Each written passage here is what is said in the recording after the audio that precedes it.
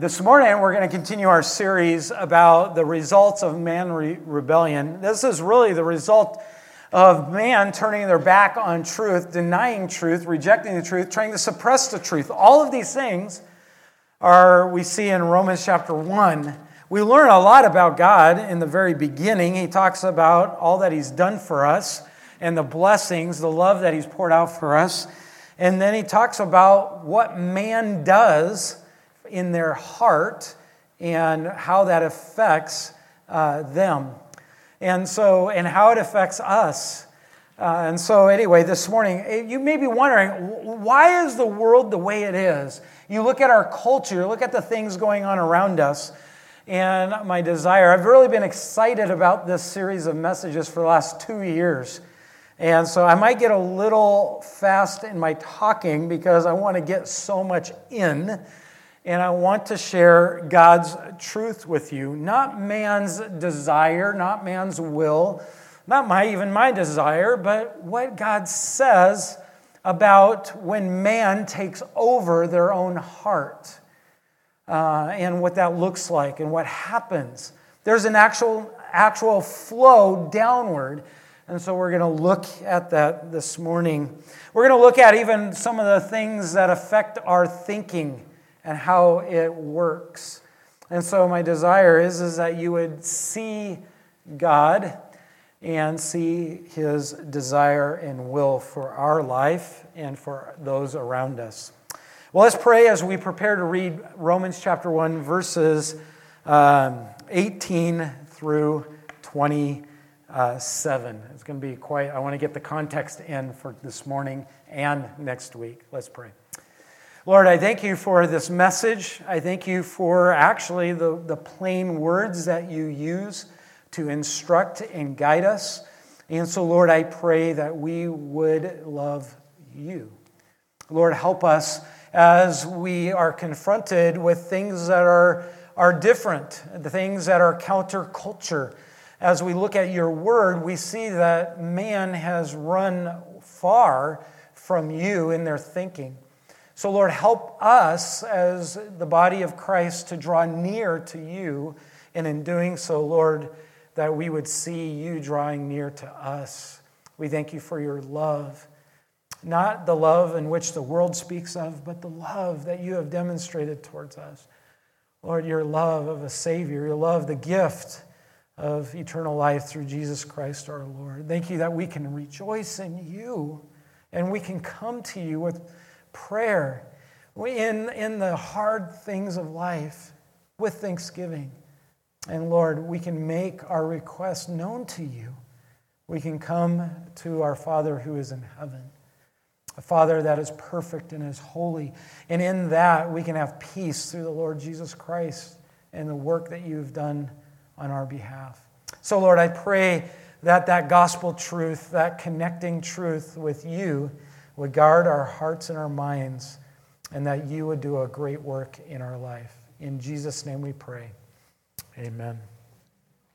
If you're wondering, my family's gone. They're up running, trying to catch up with my son up in Canada. My mom and dad are not feeling well, so they're going and rescuing Jaden from that. And he's the lone one, not sick. So be praying for the others, Anissa and Jared and Kelsey. They're all running up and running back in a day, so it'll be quite the trip. Well, as we look at our verses this morning, may you hear God's intent in God's word, and may we hear the explanation from Him. It says, "For the wrath of God is revealed from heaven against all ungodliness and unrighteousness of men, who by their unrighteousness suppress the truth. For what can be known about God is plain to them, because God has shown it to them. For His invisible attributes, namely His eternal power and divine nature, have been clearly perceived ever since the creation of the world in the things that have been made, so that they are without excuse. For although they knew God, they did not honor him as God, or give thanks to him, but they became futile in their thinking, and their foolish hearts were darkened. Claiming to be wise, they became fools and exchanged the glory of the immortal God for images resembling mortal man, and birds and animals and creeping things. Therefore, God gave them up in the lust of their hearts to impurity, to the dishonoring of their bodies among themselves, because they exchanged the truth about God for a lie. And they worshipped and served the creature rather than the Creator, who is blessed forever. For this reason, God gave them up to dishonorable passions. For their women exchanged natural relations for those that are contrary to nature. And the men likewise gave up natural relations with women and were consumed with passions for one another. Men committing shameless acts with men and receiving in themselves the due penalty for their error. So we see this line of a result of what happens when man rebels against the Lord. Last week we saw the first result is this. He actively abandons people to immoral desires that are out of control. So the first step is that they exchange the truth for a lie. The idea is that they give up what is true and they begin to fabricate lies, and they trust in the lie. They try to set up the lie as a firm foundation, only to crack and crumble and constantly having to replace it with something and fix it. Maybe you know what I'm talking about when you've tried to replace something with something that is inferior, right? You know, there's concrete fixes, and then there's these patches, and then the patches deteriorate and fall apart, or you get the aftermarket part if you're trying to fix a car and you don't have a lot of money, so you get the cheapest part possible, only it breaks like a month later. This is the idea. They exchange something that is true for something that is not true, and it just falls apart. And so the idea in the verbs is that they are actively, continually to move further away from God's truth. And this is what active rebellion is. And he's talking about in verses 24 and 25, the sexual immorality, that they dishonor their bodies. It's the first step. They've turned their back on God. They believe lies. They believe things. They believe that fulfilling these passions. And they dishonor themselves, and they don't care. It describes literally a downward human spiral. It's a downward progression of the human race as it steadily moves away from God. So as they move away from God, they're specifically going down further and away from God. God has basically abandoned them and gave them up or turned them away. And basically the idea is that God removed the governor off their heart and just turned them loose to an out of control heart. And what it means is that they get worse and worse and worse, more depraved in moral depravity. The key to this passage is a three. If you can do it like I do it like this because I can't quite get that. But a threefold phase. You notice he says God gave them up 3 different times in our text. A couple of weeks from now, we'll get to the third one. But basically, the idea is that each time it's repeated, it describes something that's worse. So the first time, it's like they're out of control. They just give themselves over. Their heart, God's out of their heart. And basically, it gets worse and worse and worse. The result number 2, it just keeps getting worse still. And result number 3, it gets even worse. In the end, society has turned all moral values upside down. So what was good is now bad, and what is bad is now good. And that's the reality. And it leads us to result number 2. In verse 26, it's very plain, it's very clear, and we're going to go look through the wording so you are not have any wondering. But the result is mankind dishonored God's original design for their bodies. God had an original, when He created man and He created woman, He had an original design and He set it forth. And now in man's rebellion, they've just totally given that up. And they give in to the urges of homosexuality. I chose that word, homosexuality, on purpose because it's a biblical term. And it's not only a biblical term, but it's a term that everybody is trying to get away from, to try to redefine it in their own image. If you're wondering about this term, and it was very popular in the day, we think about today, and things are getting so bad, and we talk about that. But as I've done some historical context and study over the last few years, it's amazing how bad it was during Paul's time. When God wrote these verses and spoke them to Paul and said, write this, God was speaking to a utterly debased, it's even, I can't tell you how much more disgusting it is compared to today. And today is disgusting. Homosexuality was common in the first century in the Greeks and to the Romans. And it was often spoken without any sense of shame. In fact, there was laws for homosexuality, not against it, not even to just legalize it, but just to say, to make it happen. There was literally Greek and Roman laws to perpetuate this desire. At times, the Roman Empire specifically taxed and approved homosexual prostitution. They even gave boy prostitutes a legalized holiday. It's in the Roman history books. Same-sex marriage was legalized, recognized, and even some of the Roman emperors married men. Nero was one of those guys. In fact, one of the 16 out of the 14 Roman emperors in the beginning of Roman Empire were homosexual. In fact, Nero first got married to a young boy, wasn't even a teenager yet, castrated him, and he was the man and the boy was the wife. And then later on in his life, Nero became the wife and he married another man.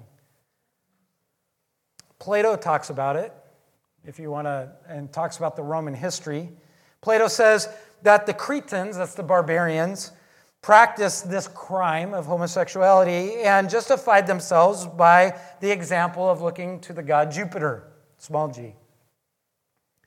Aristotle says, and he wrote that among the Cretans and barbarians, there were laws encouraging that sort of unnatural love. And what we see is these people rejected the truth of what God created, the natural truth, and embraced the lie. They gave up the truth, and therefore they gave up God. They abandoned God, and God abandoned them. And in that process, they came up with this just debased and horrible system that distorted what love is, the love that we know and cherish on the cross. Even so, what we see going on today, it's no wonder. Today's method of rejecting the truth is, we've talked about modernism, postmodernism, and now we have deconstructionism, which, by the way, was not new to this era. It was started in our present era by a French philosopher, Jacques Derrida.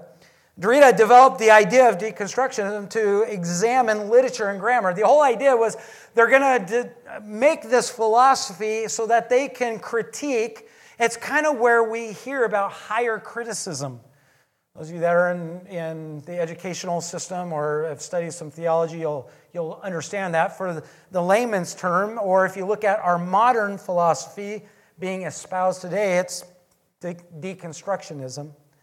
But the approach would be applied to every social construct. You might have heard those words. So the idea of deconstruction is to look at every social construct in the world, whether it be marriage, family, church, politics, culture, human individualities, and then basically rip them apart. What is critical to this idea of deconstructionism is that it never presents a solution. That's not the goal. That's not the idea. It isn't designed for that endeavor at all. It only points to the next question that needs to be asked. There's always more questions. Develop more questions to separate you from a social construct. Basically, that there is no answers, which is sad because we see the world with no hope. In an article titled Jacques Derrida, Deconstructionism, Catherine Turner writes, deconstructionism is concerned not with the discovery of truth or of distilling correct conclusions. They don't want the truth. In fact, they want to destroy truth. Back to what God said, when man turned their back on God, he says that they exchanged truth for a lie. God is, by the way, describing what we are currently living in our philosophical movement. Deconstruction, but rather, is concerned with the process of questioning truth itself. It is a process characterized by uncertainty and indeterminacy. You'll never get to something that'll satisfy you. Well, Virgil Walker writes, he's a believer. I don't agree with everything he says, but when he talks about deconstructionism in a podcast about just thinking, which is pretty good, but he writes, during the most recent episode of Just Thinking podcast, I and Daryl Harrison spent 3 hours examining deconstructionism, and one of its most vocal proponents is the rap artist Lecrae, who basically has turned his back on God. And in preparing for this episode, when they were going to talk to him, they discovered that for most, deconstructionism is more likely a gateway drug for thinking to fully embrace social justice, LGBTQ, and Christian feminism, and anything that takes God out of Christianity. The whole idea is to use this philosophy to set up man as God. Romans chapter 1, verse 18 says, "For the wrath of God is revealed from heaven against all ungodliness and unrighteousness, who by their unrighteousness suppress the truth." That's exactly what we're seeing. Paul is writing, but we see the fruits of that even today. That man is trying in their philosophies, and in Colossians chapter 2, he says, beware of philosophies, human thinking that gets away from Christ and puts the ownership on man. And that's the idea, is that man wants to suppress the truth. They don't want to listen to the truth. They don't want to respond to the truth. They don't want to be responsible for the truth. But in doing so, they've created a system that has no peace, that has no truth. It has no end to the depths of their depravity. So this morning, I want to just simply look at this, and then next week, we're going to go down into the depths of what Paul and what God is giving us in describing word by word what homosexuality is. We're going to climb out of that filthiness next week, and then we're going to have a week off as we get to share with our brothers and sisters from Togo, West Africa, as they are here in a couple weeks. But look at, if you have your Bibles, go back and look at verse 26. What do we learn about homosexuality from this passage when it says, "For this reason God gave them up to dishonorable passions"? Well, we learn this about it. The first thing is that it's born out of control lusts. I know it's redundant, but it's born out of that. Where does this idea of homosexuality come from? When God, the result number one of rebelling against God's truth, for the more that they suppress the truth, and more that they try to deconstruct the social construct and try to become God themselves, they basically become out of control in their thinking, which results in how they view themselves. It's just basically what we've read already in verses 18 through 25. Claiming to be wise, they become fools and exchange the glory of the immortal God for the images resembling mortal man. They began to worship themselves in verse 25 rather than worshiping God. Therefore, the more that they worship themselves, the more that they want to determine what they want to do with themselves. They are looking for how to worship themselves, how to feel good. The more you worship yourself, you want to feel good. And it's this downward slope into a pit of despair. Not the one in Princess Bride, but the one, the eternal lake of fire. Here's the other thing that we learn. It's a choice. Homosexuals are made and not born. They choose this sin. It's a choice. Did you notice in verse 26, for this reason, he gave them up. He just let them go even further, for their women exchanged. It's ownership. That word in the Greek is an ownership. It means to cease one's activity and to start something else. So what he's describing for both men and women here, by the way, you notice he's completely given us all the information we need. What is he talking about? Natural relations for those that are contrary to nature. And the men likewise gave up natural relations with women and were consumed with passions for one another, men committing shameless acts with men and receiving in themselves a due penalty for their error. Do you notice the exchange? Giving up of one activity and taking up another activity in its place. It denotes the giving up of one thing that's natural in order to receive something else in its place that they create for themselves. That's how they use this word during this time.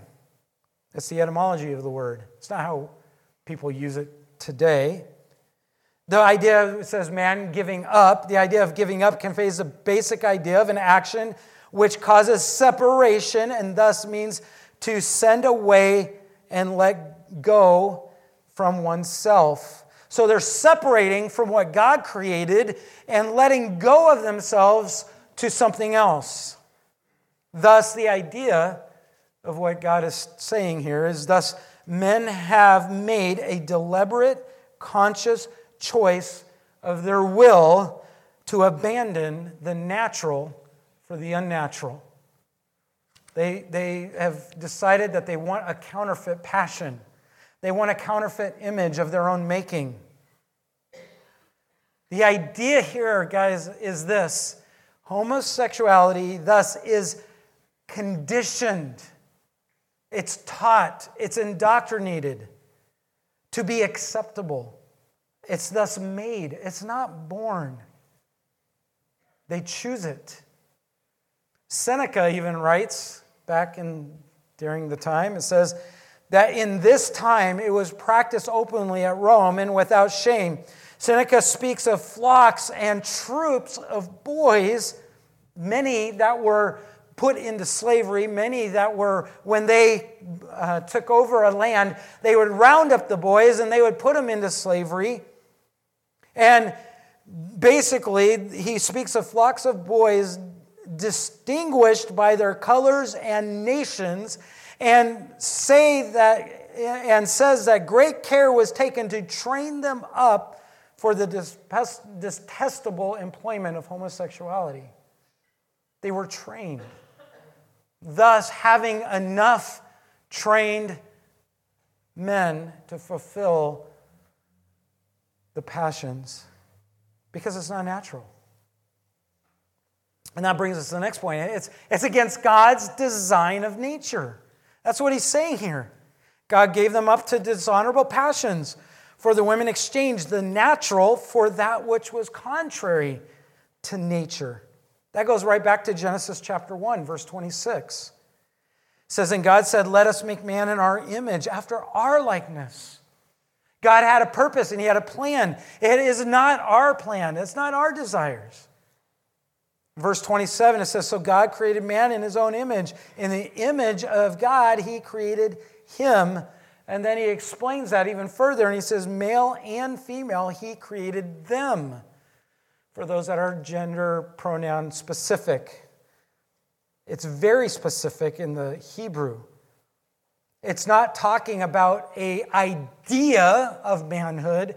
It's talking about the very creation of man and woman itself. Very distinct human beings. And he said in verse 28, and God said to them, here's your purpose. Be fruitful and multiply. That's the natural relations that God gave man and woman. And he goes on to say, right, and we read in verse 22, that in that we see the creation of marriage, of the relationship. God did not create another man to be a helpmeet for a man or a husband. He did not create another woman to be another helpmeet for another woman. He created a man and he created a woman to be a suitable helpmeet. Because, guys, let's face it, we're dumb.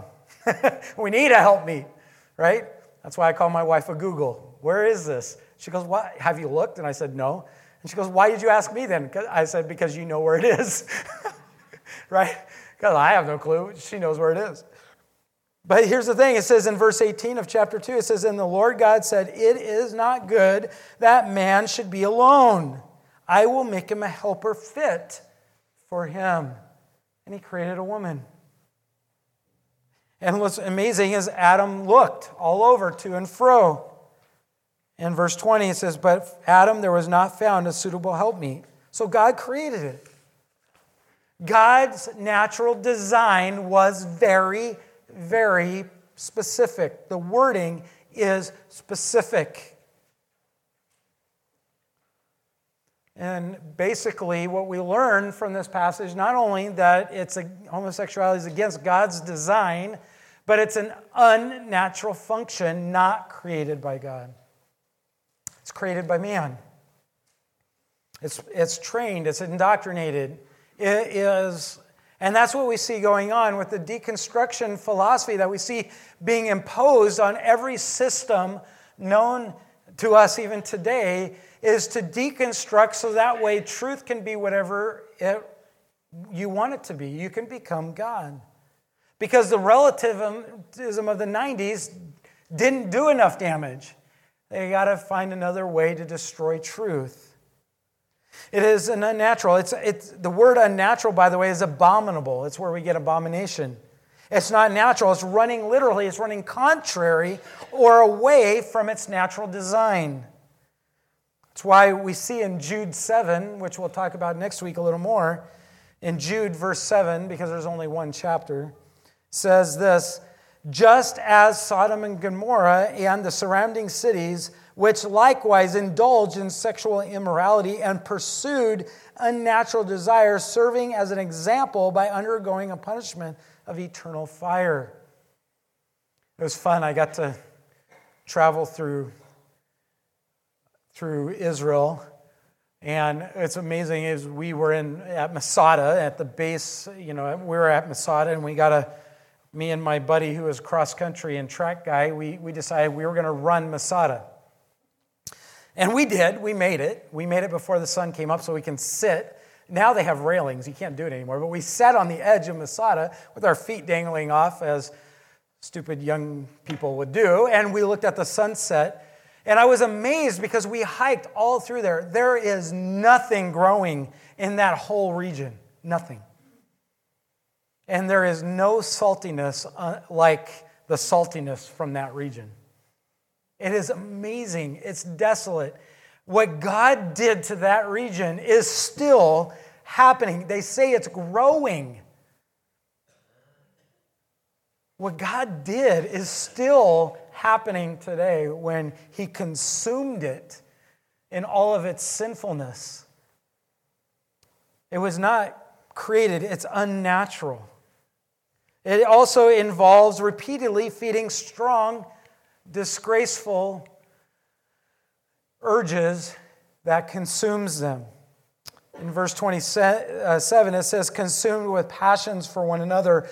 It's repeated a couple times in both 26 and 27, but the idea is that this is a burning consumed. It's to basically something that is destructive, that's set on fire. It's caused to burn and to flame up. The idea, the word passions or pathos, means an excited emotion, uncontrollable desire, given in compelling feelings. It means that it's an uncontrollable desire that compels their feelings. You say, well, they say that this is who I am because this is how I feel. It's uncontrollable. It's my whole makeup. Well, it is because they've turned their back on God and God's given them up to a passion that's consuming them. Just like God consumed Sodom and Gomorrah. It's consuming them and it's continuing to burn out of control. Literally, that it's consuming their passions and they have to feed it. It's an overpowering urge.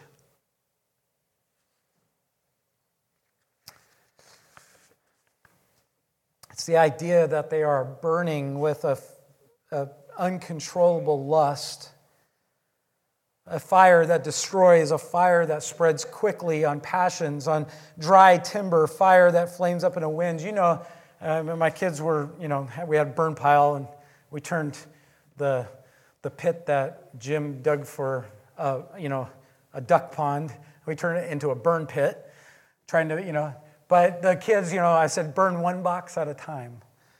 Burn one piece of, cutting from the tree at a time. And even though they were trying to be careful, it still caught the grass on fire.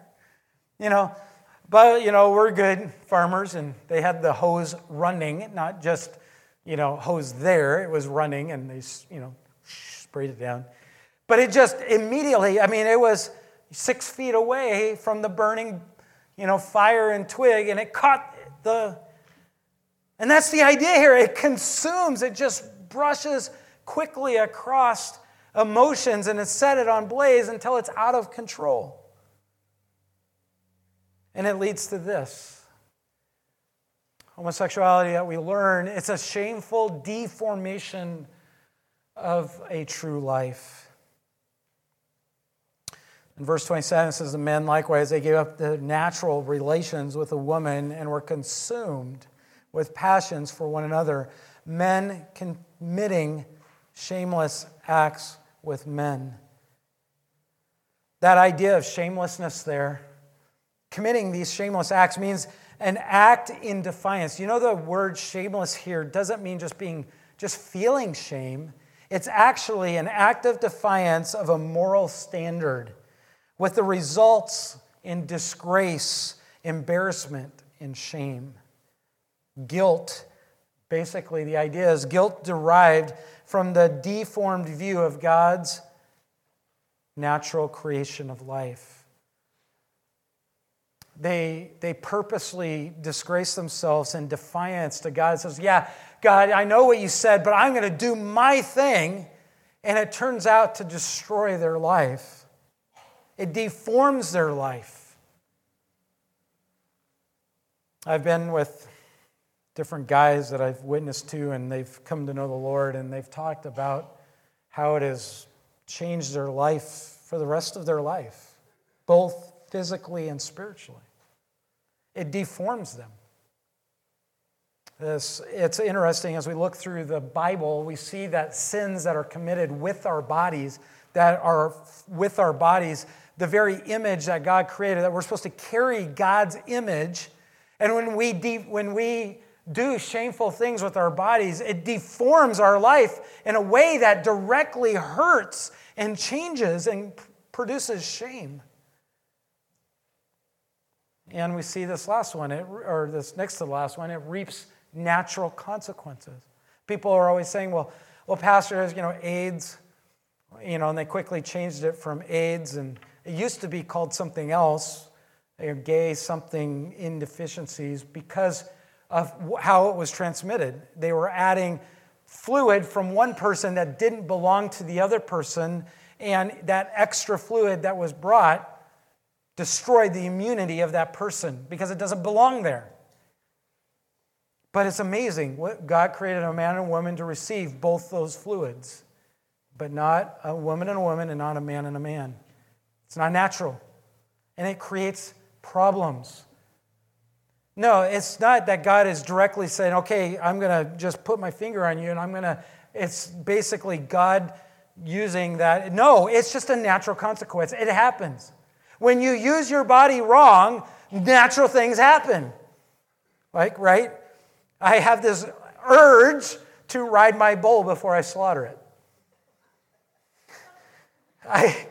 I've always wanted to ride a bull. I can't tell you why, but I have this other thing in my head that's saying, boy, you are stupid.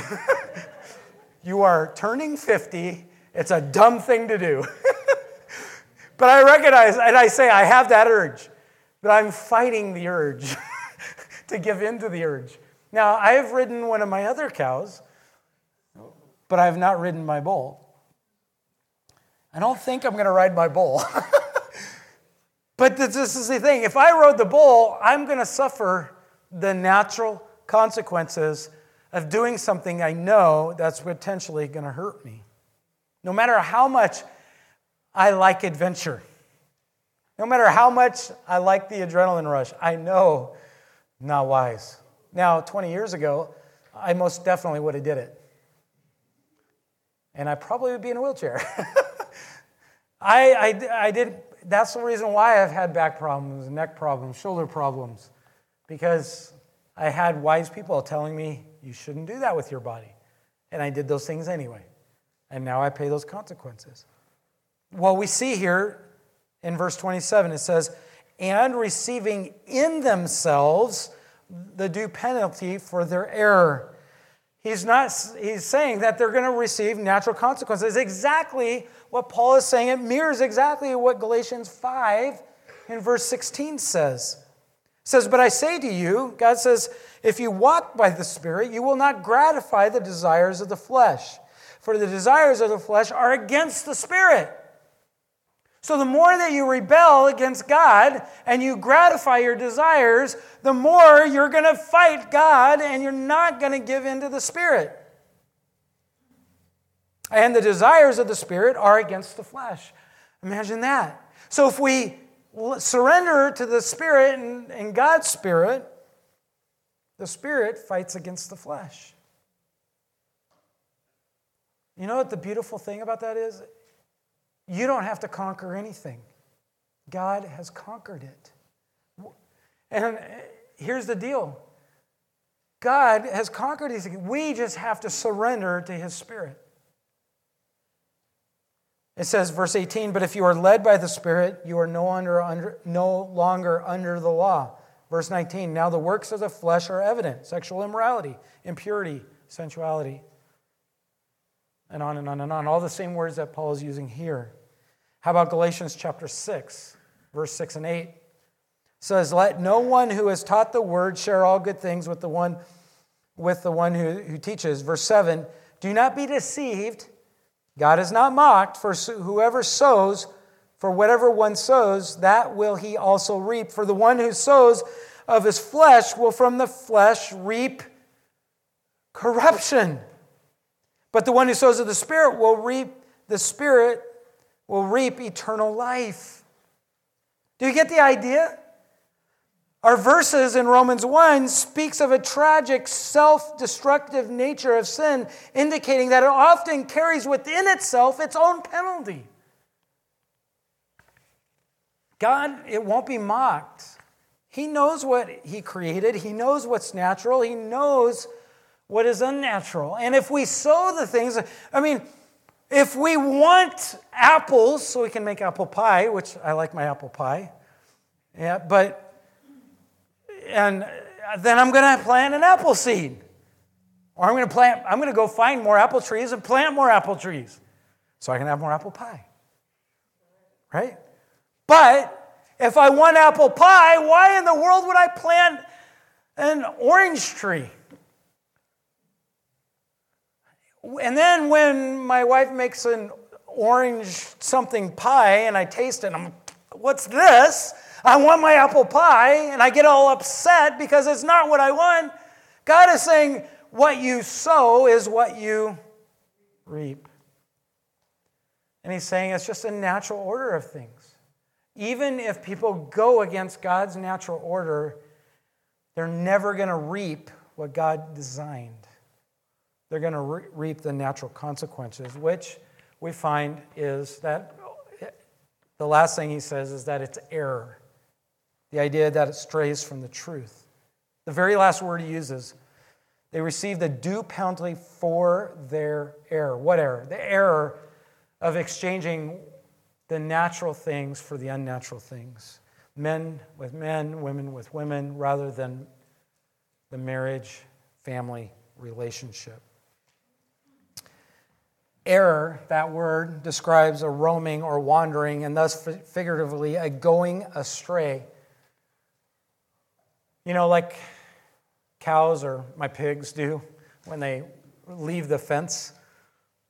You know, and we've had that. We've had piglets that leave the fence, and I've gone out and seen all 26 of them running out in my field. It's like, ah! You know, I was a little crazy that morning, Kedrick can tell you, and I lost my cows, I lost my dogs, and I still got the pigs in. But then I had to chase the cows and got the cows back in and never got the dogs in, but they came home, so that was good. Cows are just going to keep going wherever the grass is green. There was a problem with that, like last night. I don't know if Will heard them. He was staying at our house. But there was coyotes right at our gate last night.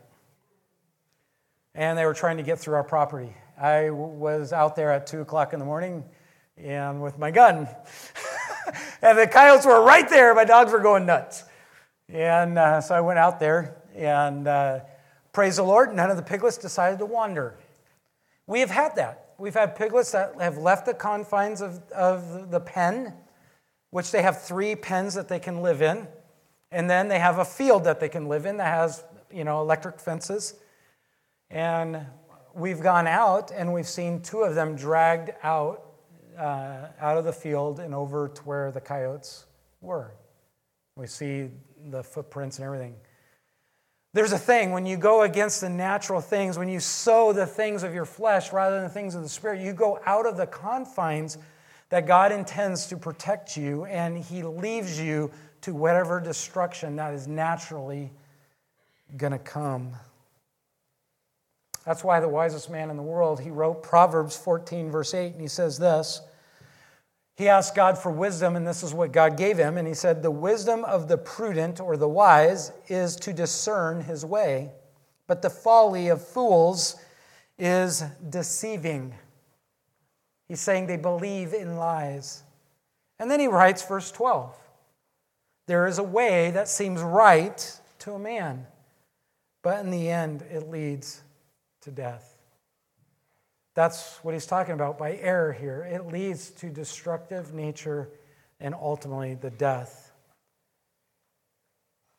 We've seen it in the Roman Empire, and you say, well, what happened?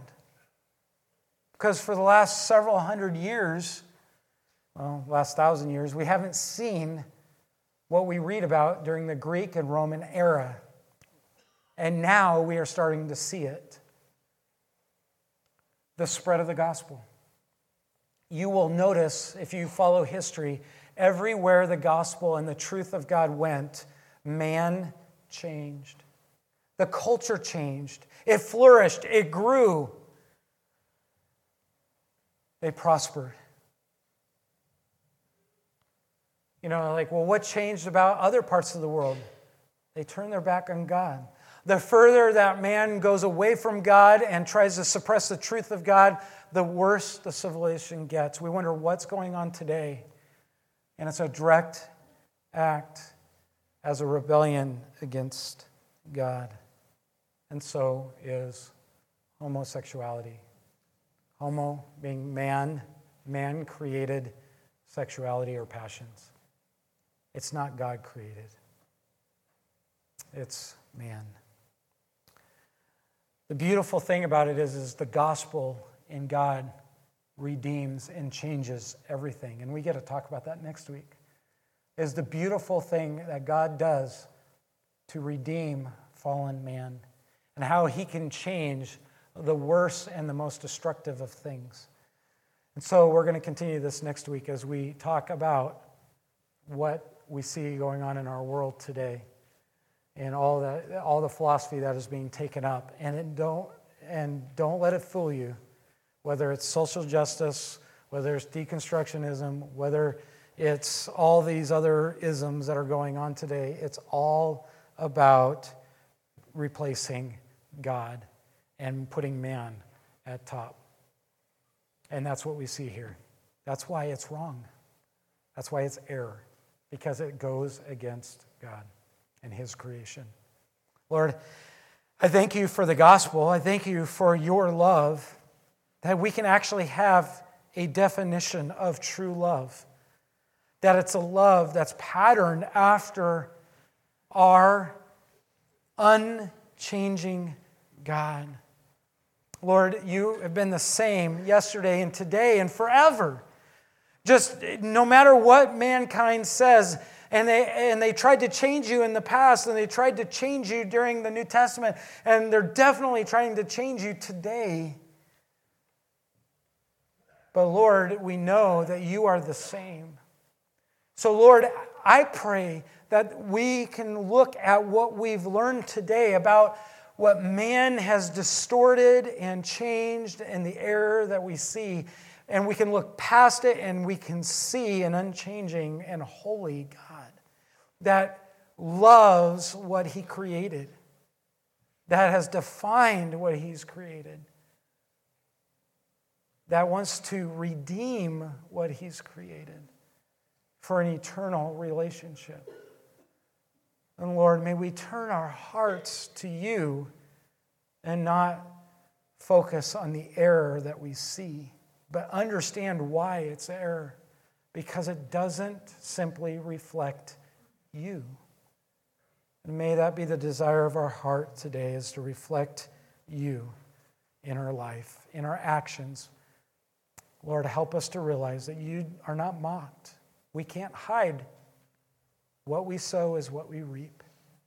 May we be like Paul and agonize for our Savior. May we desire you above all things. In Jesus' name we pray. Amen.